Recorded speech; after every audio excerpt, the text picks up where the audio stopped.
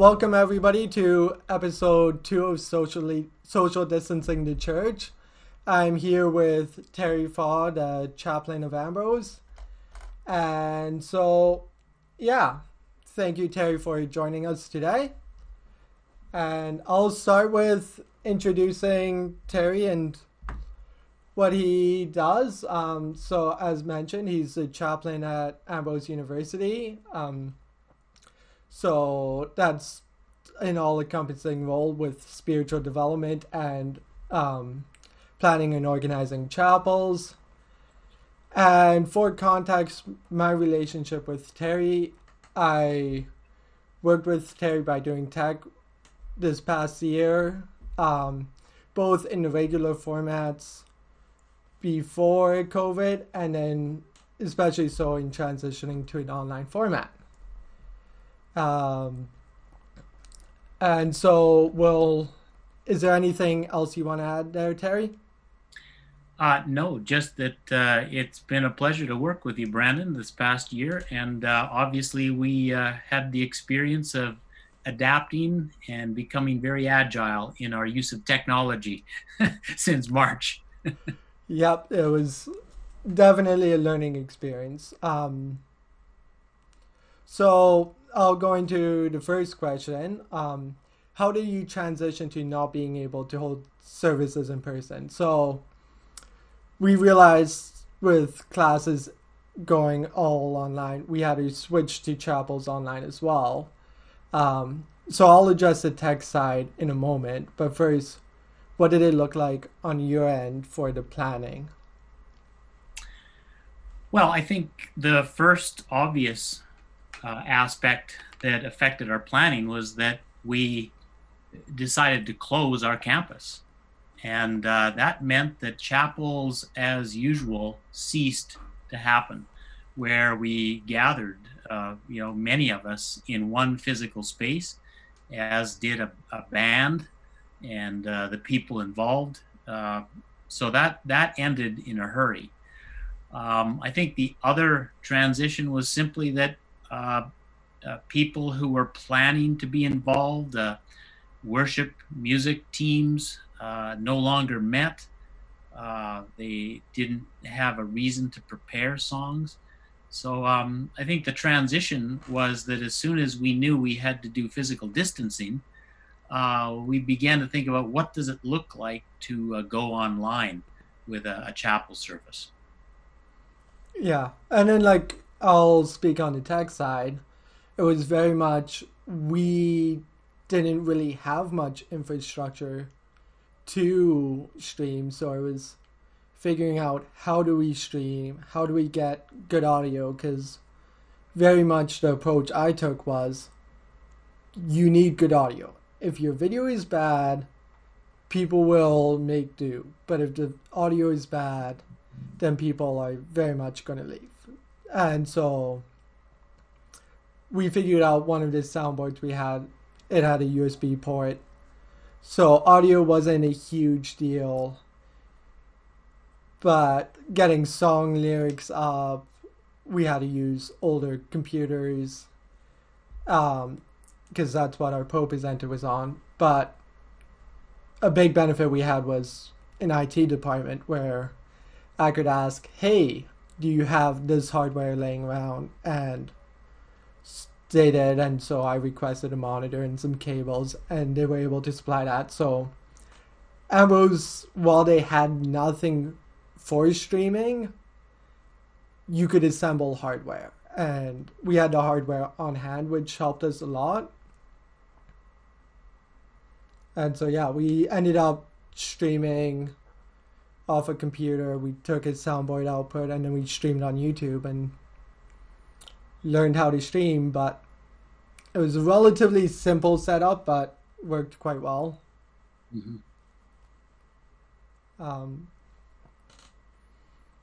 So, as already mentioned, we weren't really set up for streaming, so we didn't have an online presence in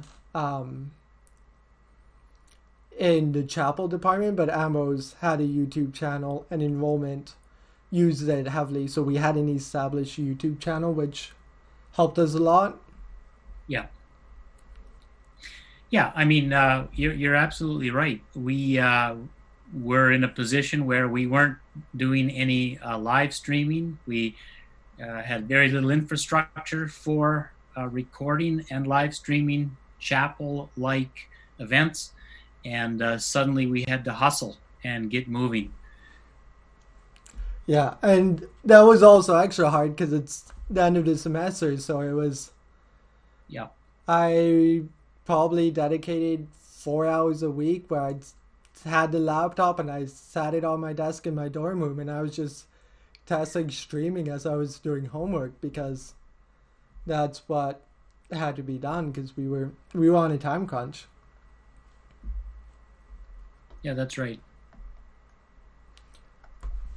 So my next question is, what aspects of online services do you enjoy? Because there is some benefits that we can do in an online format that a physical format can be restriction. So is there any aspects that you enjoy?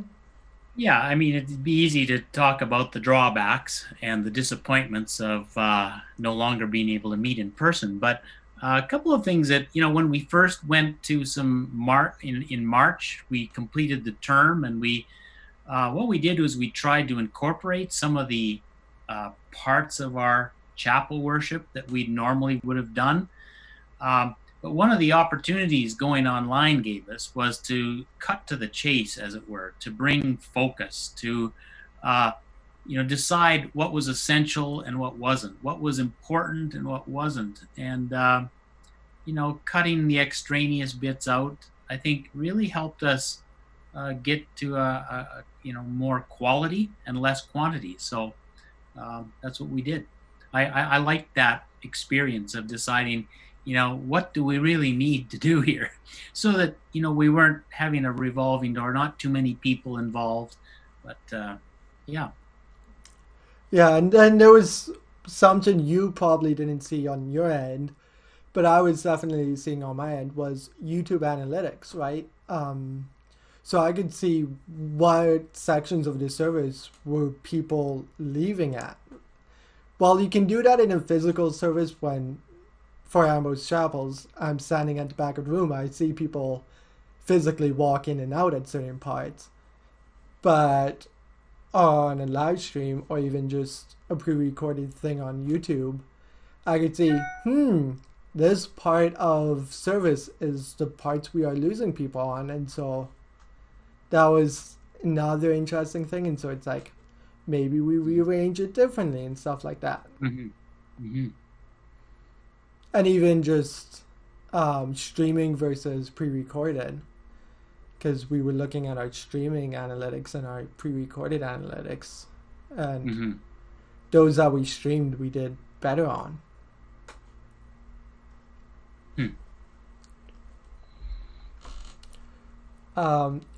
What adaptations to your service did you make to switching to an online format? So there's a phrase, the medium is the message. And this means that some changes would have to be made when transitioning from in-person services to online services. What changes did you decide to make, and what changes were made for you because they did not work? Yeah, well, I already mentioned that, with the physical distancing circumstances, we cut down the number of people involved, and we also shortened everything up, and anticipating that students, for example, and perhaps not just students, probably anybody anywhere was spending a lot more time online, and then to say, well, here, spend some more time online being part of chapel, the chapel worship. We just decided we're not going to go as long as we normally would, and so we that was one obvious adaptation. We also adapted partway through, in my recollection, in March. We started by pre-recording a chapel. But because of some of the limitations of that, it required some post-production time. And if you don't have time to do post-production and tidy things up and make them look pretty, you get a pretty rough production. So then we switched and tried just going live, just a live stream, no pre-recorded.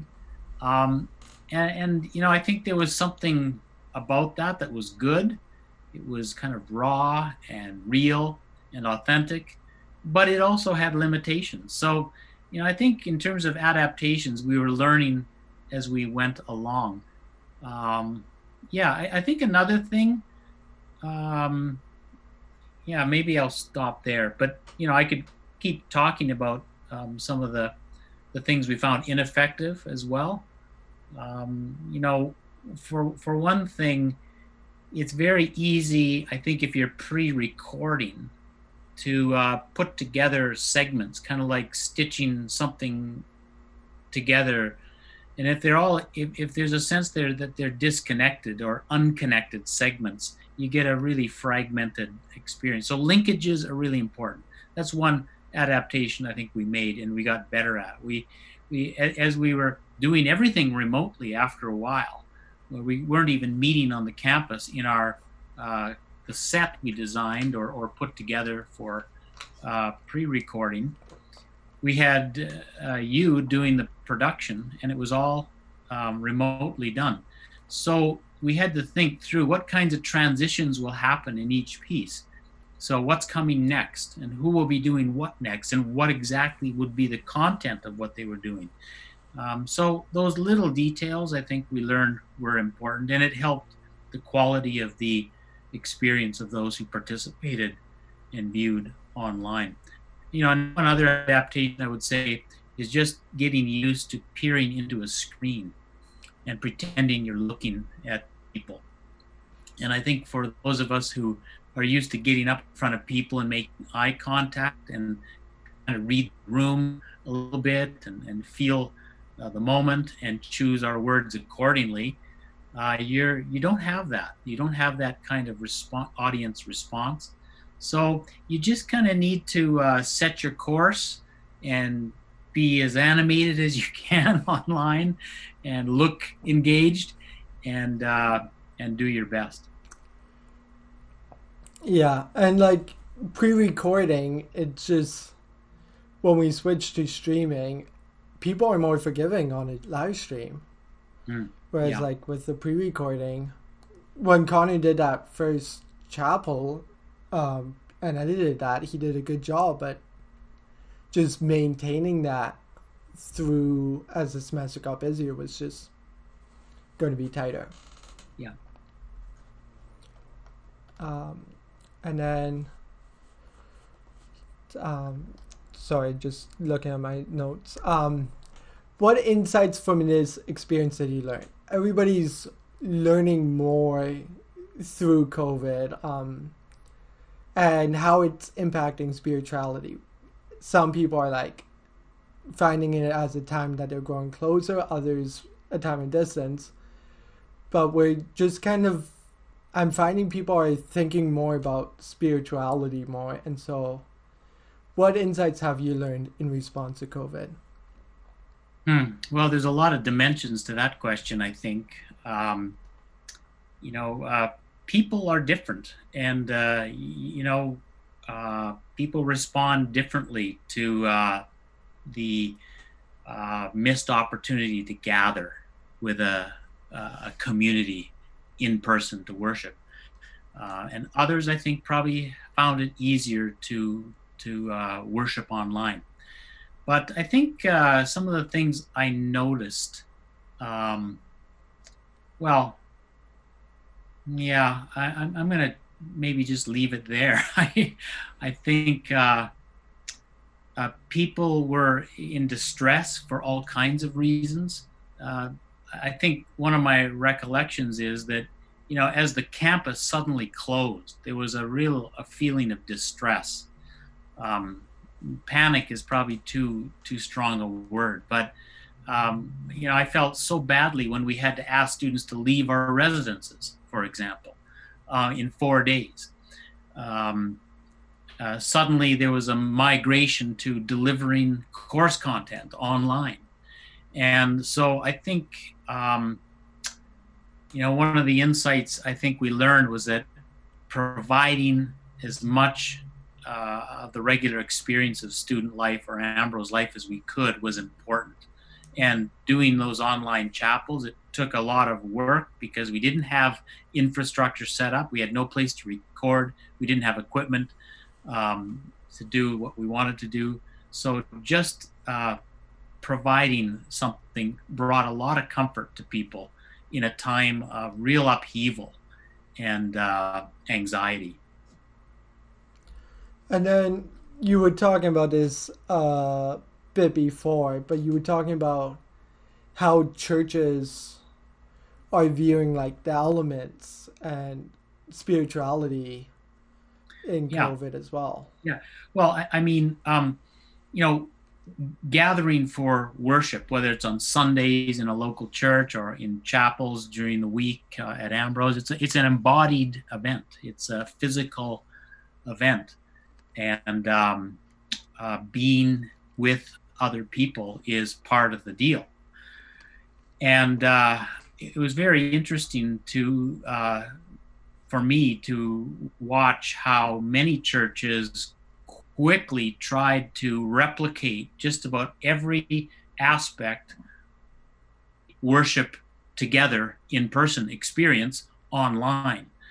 Um, and in some ways, I found that a bit curious. For example, and I don't want to sound like I'm being critical. I'm not. I understand why there was a movement towards making sure communion could happen, the Eucharist. And many churches, and in somewhat ironically, many evangelical churches quickly began to do communion remotely. And I say a bit ironically because many evangelical churches aren't as sacramentally inclined in their worship as, say, mainline or more historic denominations are. And ironically, those mainline sacramental traditions actually stopped doing the Eucharist and said, we can't do this anymore. So I think that is kind of an interesting moment to pause and ask ourselves some questions. The Eucharist, theologically, is word and sacrament. Christ is present in word and sacrament in Christian worship. So to suddenly feel like somehow we have to offer the Eucharist in any circumstance, including pandemic isolation circumstances, I'm not so sure that was absolutely necessary. The loss of gathering for communion together, where we share the bread and share the cup, that is a real loss. I don't want to minimize that for a second. There's no doubt about it. And I think many people felt that if they could just somehow replicate communion, we could mitigate some of that feeling of loss and isolation. But my thought would be that the fact that we would be separated doesn't minimize any less that we are still the body of Christ. Baptism forms our identity in Christ as part of the church, and that didn't change and hasn't changed. So there's several other things. I mean, God's converting work in us is a conversion or a transformation of our desires and our loves. And my question would be, couldn't we use this desire to share bread and cup together and acknowledge it as something we can't do? Could this be used as a motivation for prayer? An opportunity to cultivate our longing for God and for fellowship. And could we sit with that longing? Could that, I guess I'm saying, couldn't we take the loss of this gathering for Eucharist to be something that an opportunity to meet God in that place of longing and place of bereftness. Yeah, and maybe a final point on that would be that the point of communion isn't the change of the elements, say from bread and wine to the body and blood of Christ. It's really about a change in us. And I think God is able to change us, through the Word and through the Spirit, without the bread and the cup. So I kind of feel like maybe there has been a lost opportunity in some sense. Instead of scrambling to figure out how we can make life exactly as it was before the pandemic isolation, I'm wondering if there's also a side to this where we couldn't say this is a real loss. The body of Christ is not gathering, but in this time of loss and separation, and fasting from the Eucharist, could there not be an opportunity to meet God, to grow and pray and be edified by the Spirit? Oh, let me mention one other thing in terms of the spirituality of this pandemic circumstance in the church, or for Christians in general. Another thing I think that has been a profound sort of spiritual opportunity for awakening is simply that we've gotten, for some of us, a much better picture of how our privilege gives us an advantage. That privilege really does matter in our world and in the circumstances of life. For example, we now know that certain groups of people are far more vulnerable to a disease like COVID-19 because of their education or their socioeconomic or their racialized status.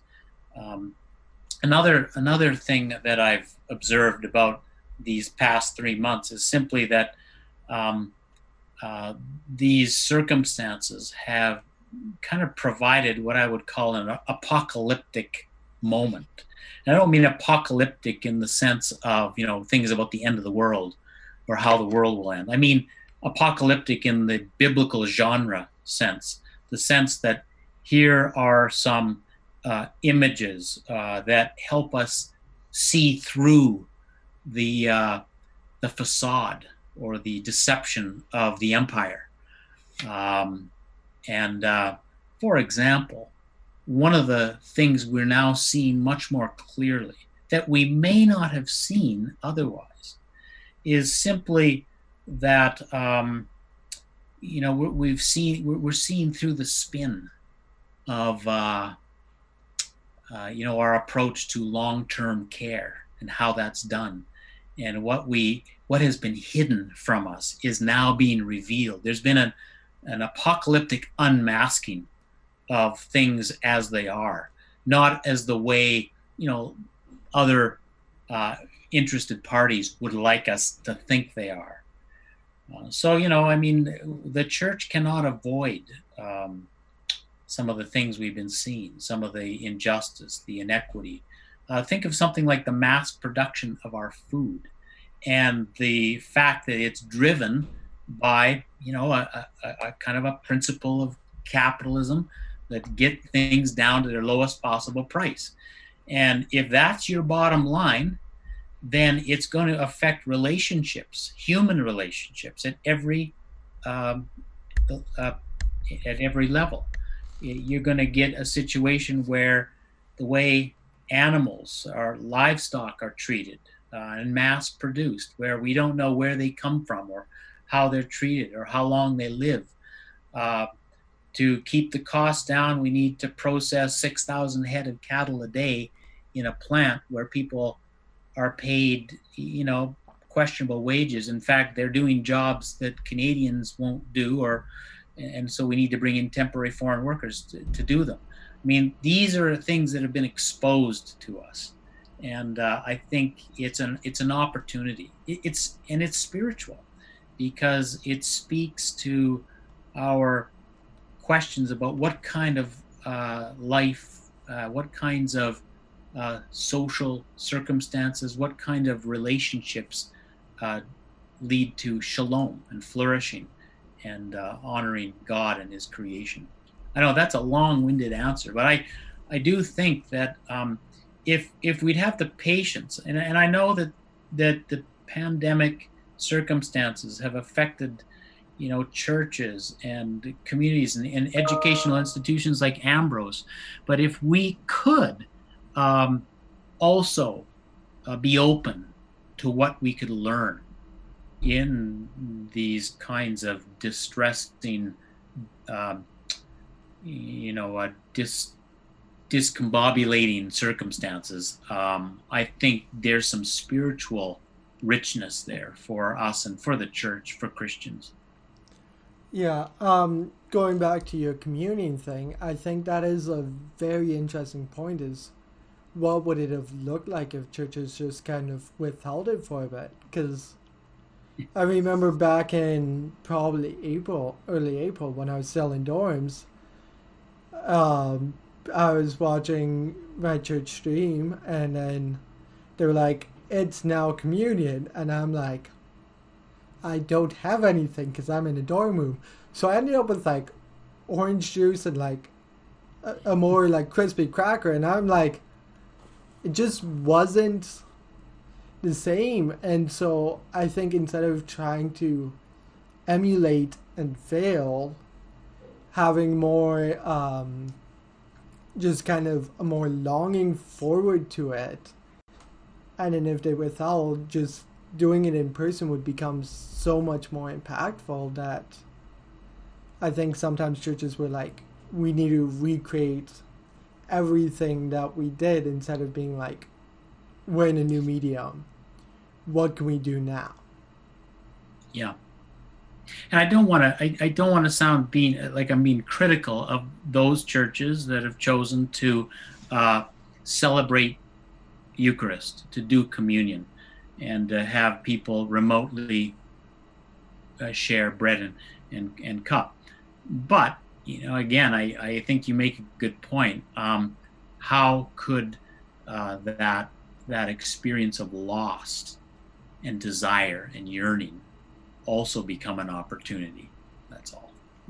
Yeah, and it's one of those things where there was no good decisions, and people were forced to make decisions really quickly. So even something like Ambrose deciding to close down the campuses and then close down dorms, was that the best decision? Maybe not. Was there a better decision? Maybe not, right? Like there's no good decisions really. And so doing something like communion in an online format, it's really hard to tell because all decisions right now, there's just not fantastic choices. Yeah.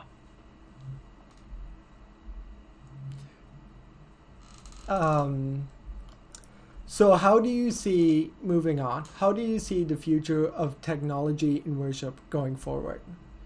So there's been a heavier reliance on tech in these times, and so how do you see tech being integrated into our services going forward?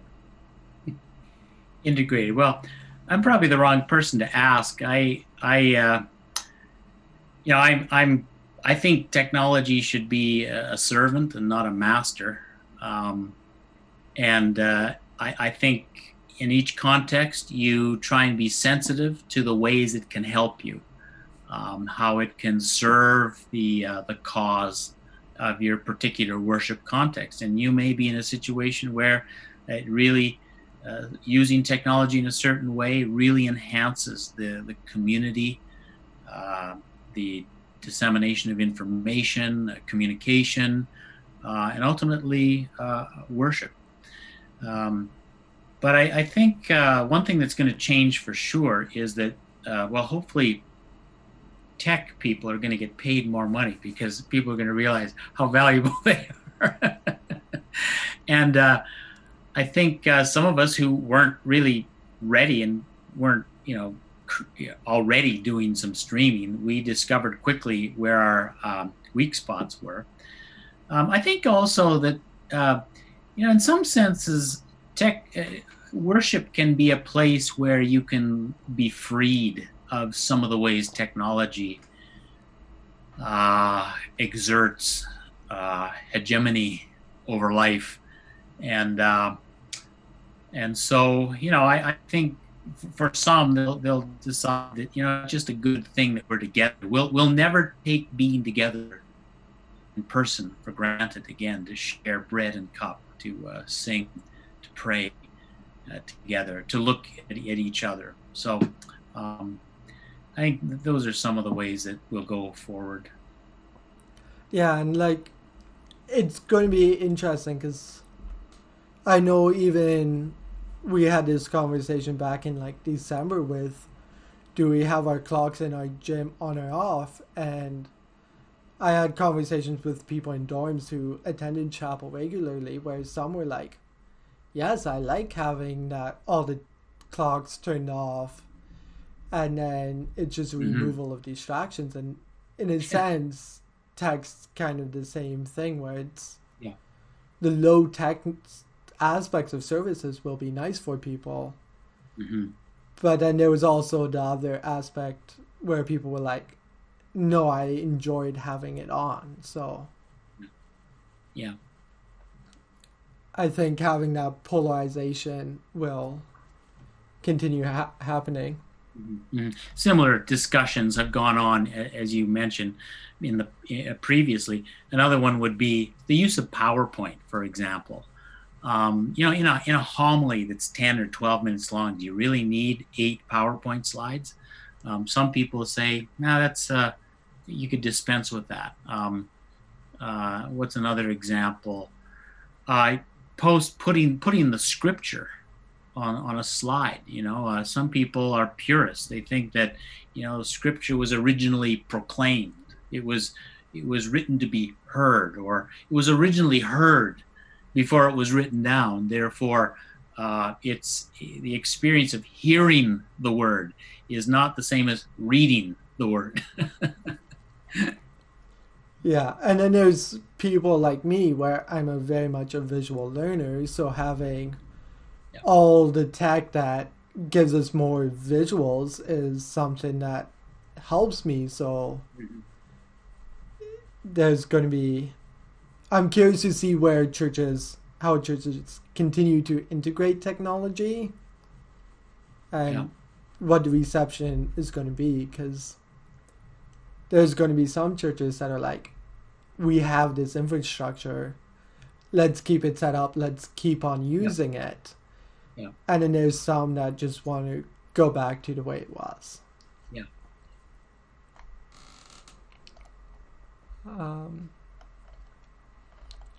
So that's kind of the end of the questions I have. Oh wait, I got one more. How do you think worship services will look going forward? Because I've seen many churches, they're redoing their liturgies. They're realizing, oh, this part doesn't work, and they're removing aspects from their liturgies. They're adding new aspects. And so service of orders have changed in an online format. So how do you see, or how do you predict worship services will be like going forward? Well, it's hard for me to say. I do think, in my own experiences, and I've already mentioned this, I think it's been an opportunity to sort of ask yourself what's essential, and how are those essential bits, if you form that as the core of your corporate worship. Maybe there's some things we've been doing that are really distractions or unnecessary, or they could be done, we're getting by without them, and maybe we should never bring them back.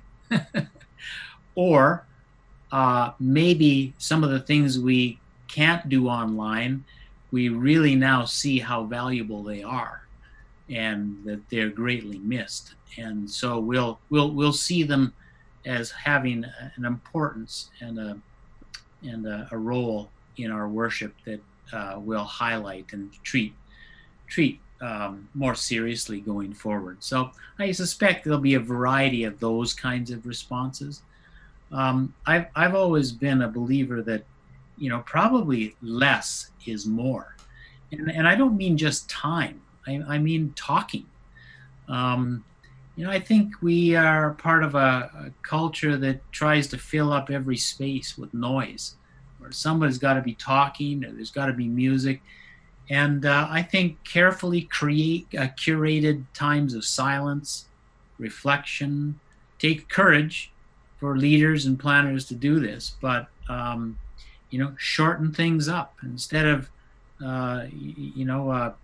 trying to connect all the dots, leave some of them unconnected, and you can come back to that.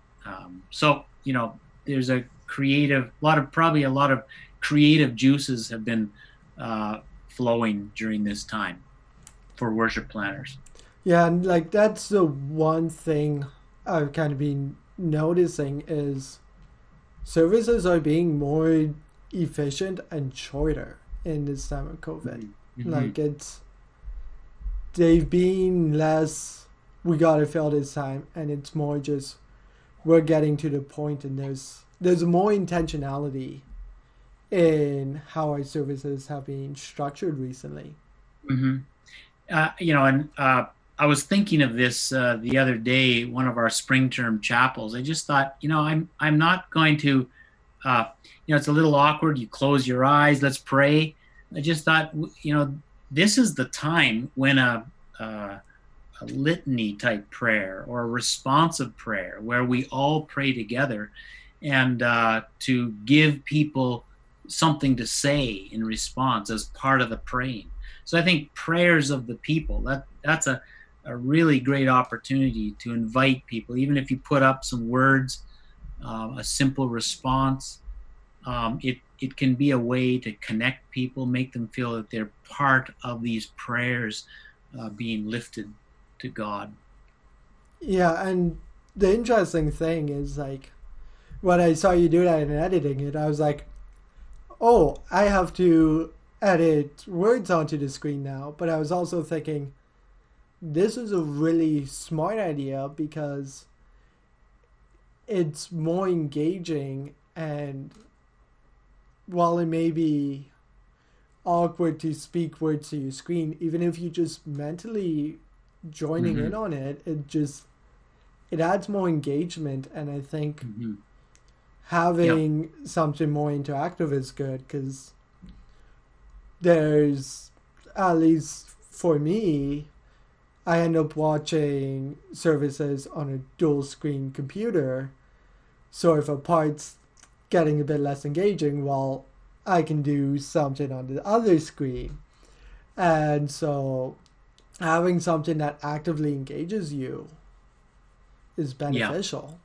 Yeah, absolutely. And I it's going to be interesting going forward. If I'm not sure what the chapels this fall at Ambrose are going to look like yet, but I think there's a challenge with music as well. If I think if there's going to be an opportunity to look more carefully at the words we sing and how we invite people into this awkward space of, would you like to sing along, or would you like to hum along, or would you like to sing along with us from where you are, maybe in the privacy of your home.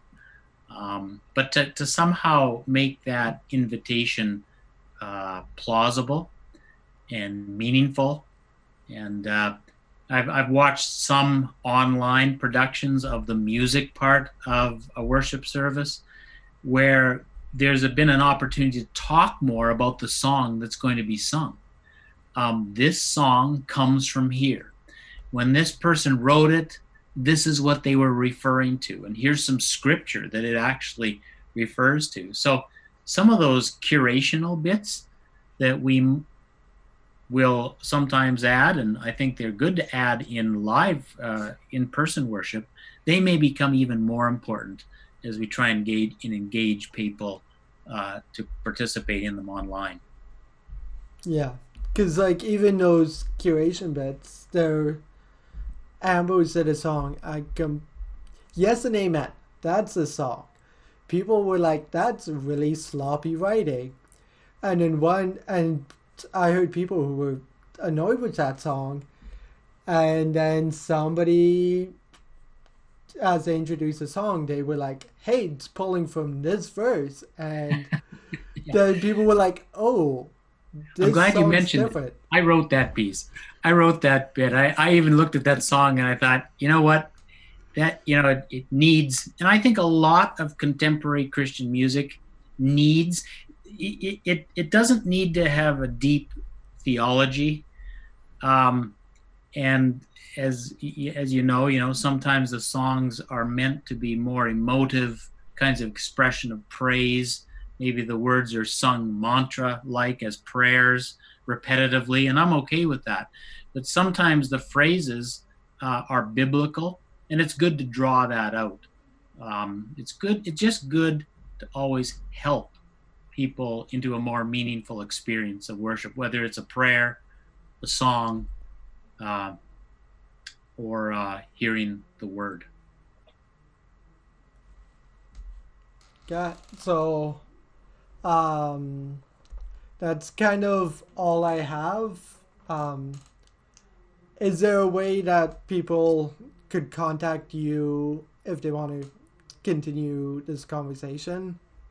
Absolutely. And They can email me. okay, T as in Toronto. FACH, my name, TFACH at ambrose.edu. got, and then I'll just put in that on the screen, and then also I'll link in the chapel playlist from Ambrose so that people can see what you have done in creating an online format and just get a feel for that. Thank you so much, Terry, for joining me today. You're very welcome, and it was a pleasure to participate in this very interesting conversation in these interesting times. Yeah, thank you. All right. Thanks, Brandon. You're welcome. Thank you again, Terry, for joining me today. You had some great insights into how the church has responded and the theology behind the responses. I found it quite interesting. Yeah, I also want to thank Odom for providing music for my intro. I'm greatly appreciative of that. I have Odom for episode 3, which will be an insightful conversation into what worship leading has been like at First Alliance Church in Calgary, as he is a music associate there. So yeah, great to have Odom on for episode 3. He'll have some great insights, and I hope you join me on episode 3. I also want to thank my viewers for listening so far.